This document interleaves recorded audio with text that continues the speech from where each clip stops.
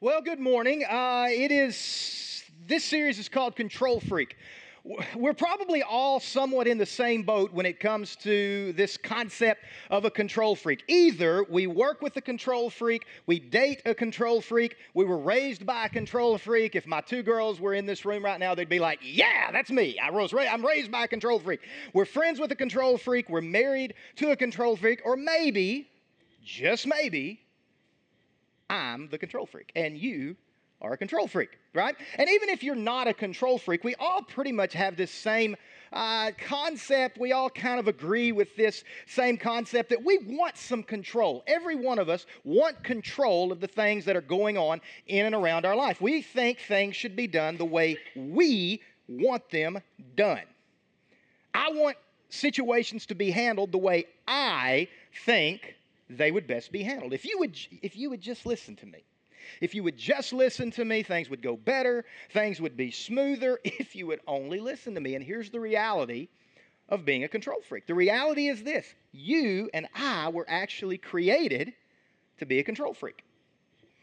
Yeah, we are supposed to be a control freak. God has given us permission to be a control freak. And right now, at this very moment, there is a wife who is nudging her husband, or a husband who is nudging his wife, saying, see, I told you, I'm right, you're wrong, if you would just do what I say, right? We are actually given permission by God to be a control freak. But here's the catch, here's the caveat. We're only given permission to be a control freak in one singular area of our life, and that is in the area of self-control, right? That's almost a bad word, self-control. We're given permission to be a control freak in the area of self-control. We were created to be control freaks, but everything pretty much went off the rails in Genesis chapter 3.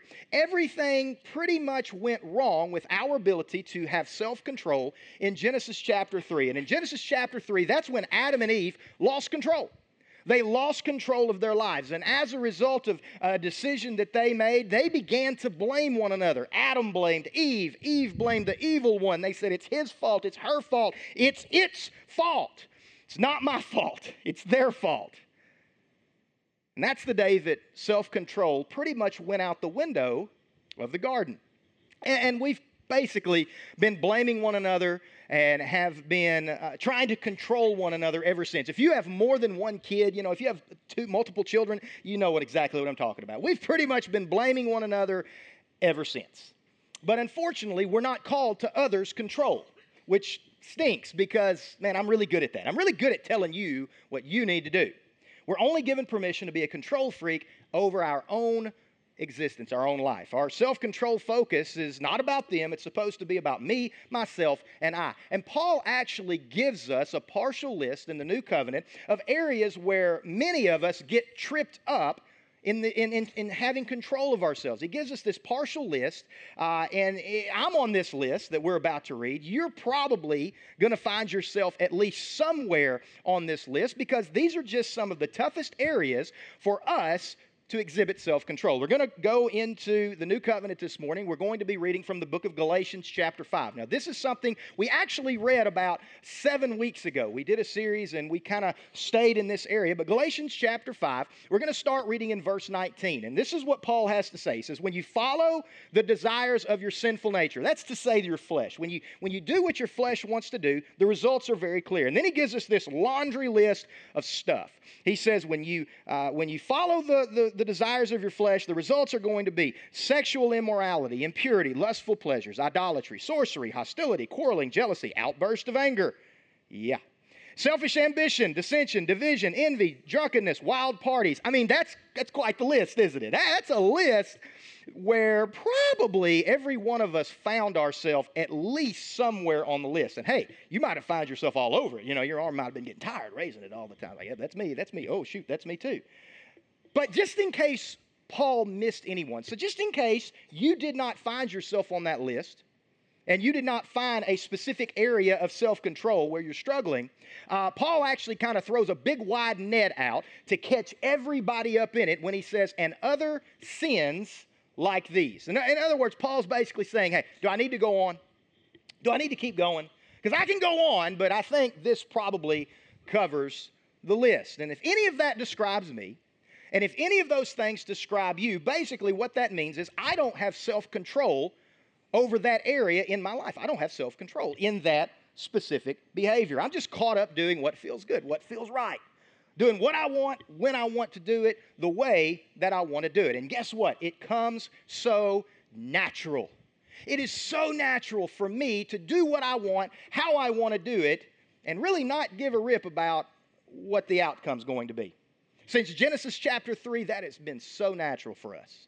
I want to control you. I want to tell you what you should do. I want to tell you how to handle that situation. But I don't want to control myself. I don't want to control my urges and my desires. And then Paul goes on, and he actually gives us what the consequences are of not having self-control in these areas of our lives. And he says, in the rest of that passage, he says, let me tell you again, as I've told you before. So Paul's basically saying, I've said this before, I'm saying it again. If anyone's living that sort of life, they will not inherit the kingdom of God. And we read that and we're like, whoa, holy smokes, Paul. That's pretty harsh. That's pretty tough. But the context of that passage is this. There are two types of people who are struggling with self-control. And the context is this. The first person is that person who is pretty much identified. They would identify by the fact that they do not even try to control their urges. They're just out there doing what they want, when they want to do it, and they don't really care about having self-control. They're known by God. They're identified as someone just living their life, running with it, doing what they want to do. But then there's actually another person in the context of what Paul wrote there, and that's the person that's known by God as a follower of Jesus. You've made the decision, you've surrendered, you submitted to making Jesus the boss of your life. You're now following him, but you're struggling, and you're trying to have self-control, but you fail. You fall, because, hey, we all fail. And we all fall. And you get up and you try to chase after God again, and you fail and you fall, and it continues. Now, here's the bad news. Here's the bad news. Adam and Eve lost self-control in Genesis chapter 3. And the bad news is they passed that on to us genetically. Just the way it's why it comes so natural. That's why it is so natural for me not to control myself, but to try to control you, but not be able to control myself. It's in our very nature to try to control others and everything around us except for ourselves. But here's the good news. And this is where we're going to partially land this morning. The good news is what was lost in Genesis chapter 3, God can and God wants to restore it and to grow it in my life and in your life. Now, here's the real talk though. This is the total honesty and authenticity. I cannot grow it on my own. I can't force self-control into my life. With my own strength, my own ability, my own endurance, I can't do it. I cannot develop self-control on my own. Maybe for a little bit, maybe for a day, maybe for a week, who knows, if you're really, really, really strong, maybe for a month. But we really don't have the strength to be able to stay with it. And here's why.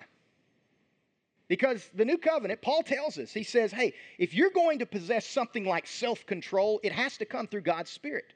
It can't come because of your strength and your ability. It has to come through God's Spirit. It has to be, God, I can't, you can through me. And Paul writes about that in the continuations of Galatians chapter 5 in verse 22. Again, this is something we read about 7 weeks ago, and we did really a whole series on this. Galatians 5:22, Paul says, but the fruit of the Spirit. So all that other stuff is on this side. But this, the fruit of the Spirit. So the results of living a life connected to and growing in a relationship with God through His Holy Spirit. The fruits of the Spirit are these things. They're love, joy, peace, patience, kindness, goodness, faithfulness, gentleness, and there it is, self-control. Self-control. That's one of the 9 fruits of the Spirit that Paul says, hey, these are the specific things that will happen in your life as you are growing in a relationship with God through His Spirit. Paul says there are some very specific markers in your life that'll let someone know, yeah, you're connected and you're growing. They don't just appear all at once. These 9 things, they don't appear all at once. It doesn't happen just because you pray a prayer and you make Jesus the boss of your life. It doesn't just naturally happen. It takes time. It grows like fruit, year by year, slowly increasing. But here's the interesting thing. It's actually not a complete list because Paul says against such things. So there's more than just those 9 things. Paul says against such things there is no law. Paul's just basically saying, hey, there's more than just these 9, but these 9 traits, these 9 characteristics are a really, really good start. It's a good place to start. But in that list, Paul takes the opportunity to name these 9 specific areas where our life, if it's connected to God through His Spirit, will be growing in that relationship. And one of those areas, one of those 9, the last one in fact, it's our topic for this series, self-control. Now, Paul says that self-control is one of those 9 specific markers if you're really connected to God, and it's a marker that you're not going to be able to do on your own. You're not going to be able to achieve it appropriately of your own power and your own strength. So yes, as a follower of Jesus, I'm called to be a control freak over my life. But here's the problem. Since Genesis chapter 3, I've not been able to reach the standard that God has for me of self-control. I can't do it since Genesis chapter 3. So real quickly, we want to define what we believe is a great definition of self-control. This definition comes from Dr. Henry Cloud, and it's going to be on your screen, and he says that self-control is the capacity to say yes to yourself and no to yourself at the right time. The capacity to say yes to yourself at the right time, the capacity to say no to yourself at the right time. That's our definition for this series of self-control. We'll be coming back to it a lot over the course of these next few weeks. But that's our definition of self-control. We should be able to say no to ourselves so someone doesn't have to say no for us. We should be able to say no to ourselves when it comes to those destructive impulses that are constantly knocking us off, right? Saying no to ourselves to good things when they're not in the right context. Saying yes to ourselves when it's going to bring about the most good. That's self-control. And every single one of us, I feel like in this room, at least I know I do, and probably everyone watching us online right now, we all struggle with it. We all struggle with self-control because really, when you boil it down, self-control is just simply being a good steward of what we've been given. It's just stewardship. Here's what I mean by that. When Jesus walked on this earth, a steward was understood to be a manager of something that didn't belong to you. If you were a steward, you were simply managing something that did not belong to you. It belonged to the owner, and the owner would ask the manager to manage for the owner the way the owner would manage it himself. So for us, what does that mean? For us, being a good steward or being a good manager of what God has given us to manage, and for this series, we're talking about being good stewards of our lives, and specifically in the area of self-control. God's given us a life, and we are supposed to manage it, be a steward of it the way He Himself would manage it. And He wants us to manage it the way He would manage it. And that means we can't just focus on others and controlling you and you and you and you watching. I can't worry about focusing on controlling you, but self-control, focusing on myself. But controlling self it's also not allowing a destructive habit to control me. With self-control, we look for a way out to avoid the situations on that natural list of responses that we read about back in Galatians 5:19, that natural list of things that we all struggle with. Having self-control is just looking for the exit strategy, looking for the door on the side to keep from walking in the direction of that destructive habit. It's looking for God's exit. With self-control, we can find a way out of doing what's destructive. Now, maybe you're sitting there right now and you're like, wait, okay, come on, man. You're making an assumption that I can find a way out when I'm faced with a choice that is going to be destructive to me. You're making a little bit of an assumption there. Well, I'm actually not. If you're a follower of Jesus, so if you've made the decision to make Jesus the boss of your life, you've submitted and you've surrendered to His control of your life, there's always going to be out of something that's trying to control us. There's going to be a way out. There's going to be a door, an exit strategy to get out of a certain situation, whatever that situation is that you struggle with.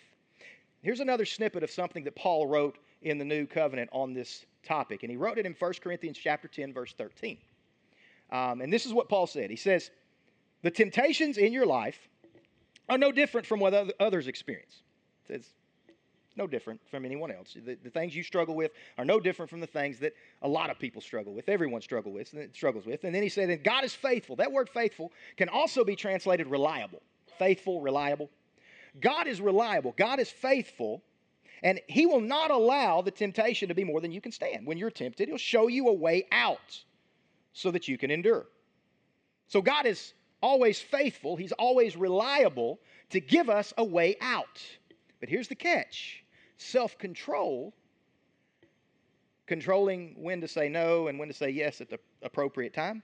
Self-control is me taking part in that process. It's me choosing the life trail that's going to get me out the door.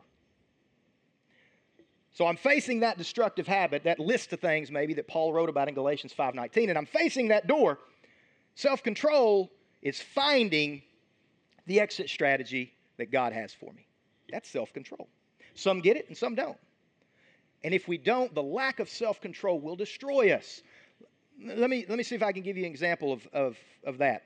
Self-control, without it, we're basically defenseless. This is what the wisdom writer says. In Proverbs 25:28, the wisdom writer says that a person without self-control is like a city with broken down walls. Now, the context of that verse, several thousand years ago, any city at the time that the wisdom writer wrote this in Proverbs, any city that either did not have walls or the walls were dilapidated or broken down was basically helpless, hopeless, and defenseless. That was understood, the context of that statement was understood that if you didn't have walls around your city, you were helpless. You were defenseless. And that's the comparison, that's what the wisdom writer uses to compare a person who doesn't have self-control, like a city without walls. Helpless, hopeless, defenseless. Without self-control, I am controlled by my destructive habits. And they're different for all of us. My destructive habits are different than your destructive habits and different from your destructive habits. But without self-control, we are going to be controlled by those destructive habits. What do destructive habits do? Well, they destroy. Now, in the last two series that we've had, really basically the last 10 weeks, there's been two series. The first series was a 6-week series called Real Talk. Real Talk was all about following Jesus, that idea of following Jesus, being a follower of Jesus. It's not a religion. It's not a list of do's and don'ts, things to do, boxes to check. Following Jesus, it's not a religion. It's a relationship that says, hey, the Christian life is, Jesus, I can't do it, but you can do it through me. I can't do it on my own. And then in the month of April, we had a 4-week series called Take a Hike. And Take a Hike was all about living wisely, making wise decisions, wise choices, choosing wise life trails, the standard of wisdom in our decision. And that can only happen through God's Spirit. But in this series, we're going to add another layer to what we've been talking about the last 10 weeks. We're going to add another layer to it where we now have a responsibility to participate in that process with God's Spirit. Yes, we say, God, I can't, you can. In my own strength, my own ability, I can't do this. But you can through me. I cannot create self-control in my life. It is beyond my ability. It's beyond your ability. But I do have a part to play in this process. I do have a part to play as I walk alongside the Holy Spirit in this Christian life. I actually have an opportunity and a responsibility to participate in the process of creating this character trait of self-control. I have decisions that I have to make. I have choices that I have to make. I have life trails that I have to pick that are not going to take me close to the edge of the mountain, where if I fall off, I'm going to fall into calamity and destruction. I have life trails to choose that aren't going to take me off the edge of the mountain and are instead going to take me and lead me to that escape route, that exit door that God promised me.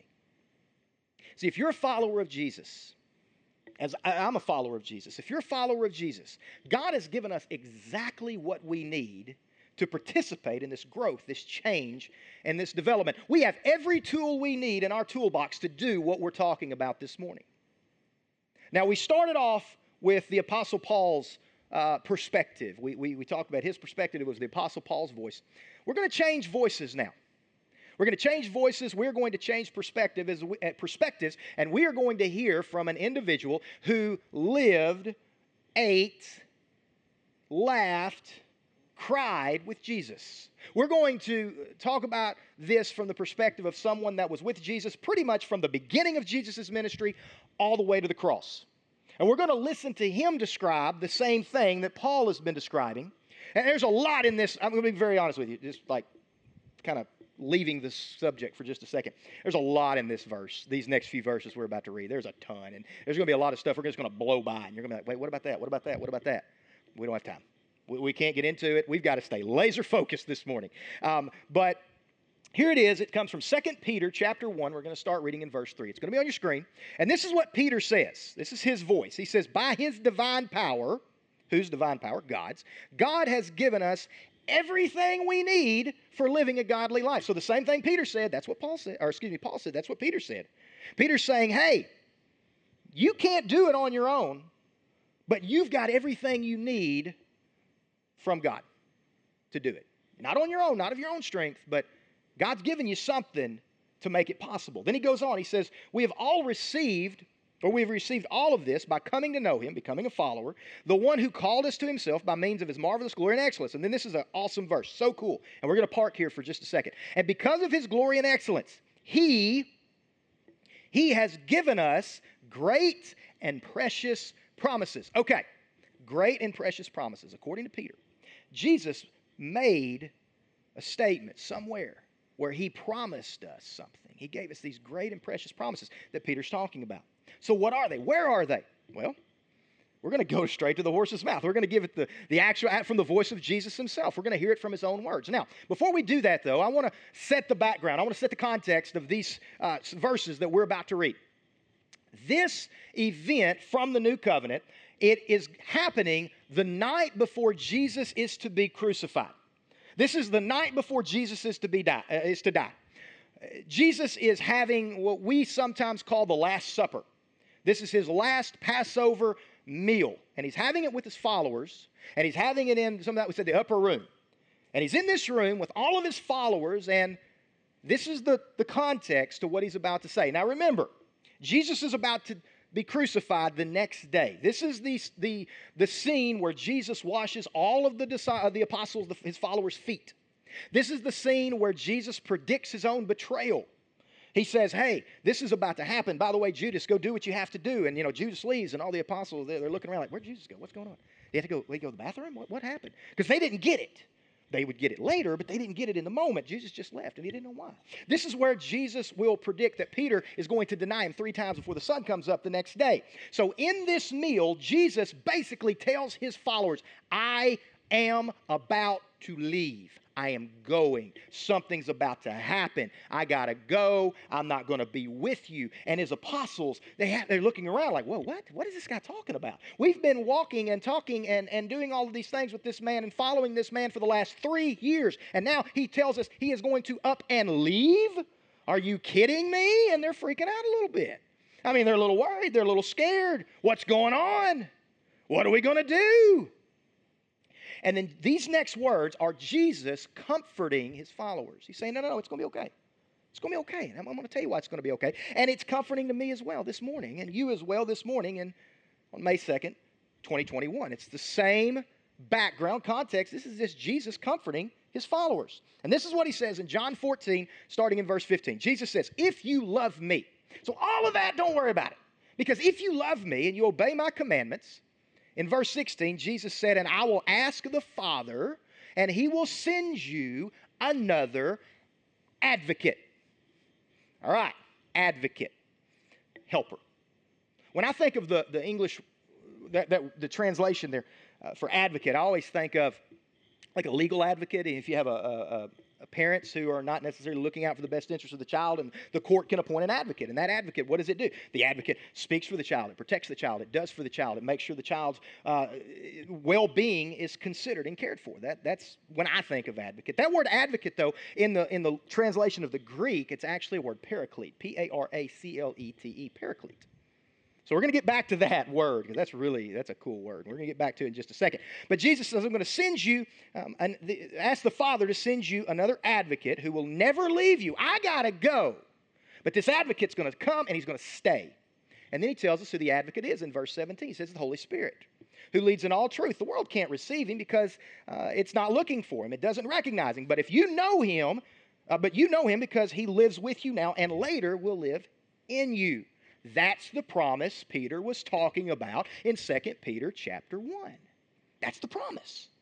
Jesus made a promise. What's the promise? The promise is the Holy Spirit is going to come, and he's going to be able to help you do all. He's the tool. He's like the multi-tool in the toolbox. You know, that one tool that if you don't have it, you can't do anything. That's the Holy Spirit. He's the tool in the toolbox that you got to have to get the job done. And then Peter goes on. We're going to leave Jesus. We're going to go back to Peter, 2 Peter 1, picking up in verse 4. He says, these are the promises. The Holy Spirit, the advocate, the helper. Again, the Greek word is paraclete. These are the promises that enables you to share his divine nature. Live a life like Jesus lived. This is why you can. And escape the world's corruption caused by human desires. This is how you can find those escape hatches and those exit strategies. It's because of the advocate. And then verse 5, Peter says, in view of all of this, so because of all of I just told you, because of all of this stuff, because you have the Holy Spirit, the advocate, the helper, the paraclete, because you have it, Peter says, make every effort to respond to God's promises. Okay. So we've got the Holy Spirit, and it can only happen. These things can only happen because of the Holy Spirit. Not because of me, but the Holy Spirit working through me. But Peter goes on and he says we have to respond to these promises. We have a part to play. I have a step to take. I am participating in this. There's a participatory process. We respond to God's Spirit. And then Peter goes on and he says, this is how you participate. You supplement your faith with a generous provision of moral excellence.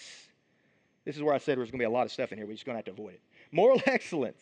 And moral excellence with knowledge. And knowledge with, there it is, right? Self-control. Knowledge with self-control, and self-control with patient endurance, and patient endurance with godliness with brotherly affection with love for everyone. Peter says the more you grow and the more you do these things, with the help of the Spirit, can't do it without the Holy Spirit. Got to have the Holy Spirit. Without the Holy Spirit, it's worthless. Waste of time. But as you continue to grow with the help of the Holy Spirit in these areas, self-control being one of them, the more productive and useful you will be in your knowledge of our Lord Jesus Christ. Big point here. This is a big point. My biggest regrets that I have in life, and I got a bunch of them. The biggest regrets that I have in my life, the times where I said it and I shouldn't have said it, I did it and I shouldn't have done it, I didn't do it and I should have done it. They've all been moments where I lost control over myself. Most of the time where I lost control of my mouth. Just for me. I said yes to something that I should have said no to. I said no to something that I should have said yes to. And I was left with pain. I was left with overwhelming guilt and shame as a result of that lack of self-control. But it doesn't have to be that way anymore because all of the Gospels tell us. Peter confirms and reminds us that Jesus promised for the Christ follower the continual presence of the Holy Spirit to assist in obedience to these things that Peter wrote about. The Holy Spirit, the counselor, the paraclete. Now, this is so cool to me. Like if you don't hear anything else, like if you have totally tuned me out to this point, I understand. But just give me like 5 minutes, and then you can tune me back out because this is so cool to me. Paraclete. That Greek word that is translated in our English version, advocate. Paraclete. Paraclete. The one called alongside to help. That's the definition. Paraclete. The one called alongside to help. Now, it's a Greek word. There's a reason that most of the New Testament was written in Greek. Big old chunk of it. A lot of it. Some scholars even say all of it. Paraclete, Greek word. The reason it's translated in Greek is because about 300-400 years before this was ever written, there was a man, anybody ever heard of Alexander the Great? Alexander the Great, right? Macedonian guy, kind of Greek. He conquers the whole world. The whole world. He conquers everything. All the way to, he goes into India and whooping some elephants. I mean, Alexander the Great, very, very active guy. You should read about it. Pretty interesting story. Alexander the Great, part of the area that he conquered is what we think of as present-day Israel, Palestine. And what he did by conquering all of that area is he brought his culture, his Greek culture, to the known world. So that it was Hellenistic culture. He brings all of it to the known world. And so everyone, even if they didn't speak Greek, so Jesus probably spoke Aramaic, but the second language for almost everyone in the world at that time was Greek because of Alexander the Great. It's amazing how God kind of worked all that out, but that's, again, we don't have time. Got a focus call. Okay, so Greek. Kind of like English is today. You may not be your first language, but the second language for most countries is English. Well, the second language for most countries at this time, most areas, most peoples, was Greek. So the New Testament was written in Greek. And the Greek word for paraclete, our word advocate, talking about the Holy Spirit, is the definition, the one called alongside to help. Now, get this. In Greek culture, when a Greek soldier would go into battle, when they would go into battle, this was in Alexander the Great's time all the way through. When a Greek soldier would go into battle, he would never go into battle alone, never. He would always go into battle with another person, with a pair. There would be two of them, a battle buddy. He'd go into battle with a battle buddy. I know that kind of dumbs it down a little, but that's what it was. He goes into battle with another soldier so that when they were attacked, they could draw back to back with one another, covering each other's blind sides, covering each other's weaknesses, protecting one another. What was that Greek soldier's battle buddy called? Paraclete. He was called the paraclete. The same word used to describe the Holy Spirit. God doesn't send us into battle alone. We don't have to do it alone. We don't have to do it unarmed. Jesus promises, if you're a follower of Jesus, you are going to have the presence of the Paraclete, the Holy Spirit. Your battle buddy, not just around us, but actually in our lives, teaching us, guiding us, empowering us. We've got that. I've got that. That's the multi-tool in the toolbox. Now, total transparency here, though. Total transparency. I've had moments in my life where I didn't use self-control to say yes when I should have, no when I should have. Had moments where I didn't use self-control to say no to destructive impulses. I've got the scars to prove it. And it's amazing. It's like the evil one just kind of keeps up a running list, like a tab, of every time I lost control. Because it seems like every time that I'm trying to partner with God, walk alongside with God in this relationship with God, through the power of the Holy Spirit, trying to develop self-control in my life, those are the times where my mind is flooded with all of the times I blew it, all of the times I lost self-control, all of the times I said it, I did it, I didn't do it, and I should have. And the more I think about all of those failures, the more I think, man, I can't do this. You may be sitting there right now hearing me say this and thinking, man, you just don't know my story. You don't know who you're talking to. I think, hey, I gave in then. I've got no hope because I'm going to give in again. I'm not going to be able to do this. But that's only half of the truth, and half of the truth is a whole lie. Because it's true. Yeah, if it's up to you, if it's up to me, my own strength, my own ability, can't do it. I've proven that over and over and over. I can't do it. But here's the rest of the story. With God's Spirit helping, leading, guiding, that paraclete, that battle buddy, I can. I can today. I can tomorrow. Because my past only tells me where I've been. It doesn't have to point me to where I'm going. But the evil one's voice is persistent, isn't it? I mean, he's clever. He doesn't give up.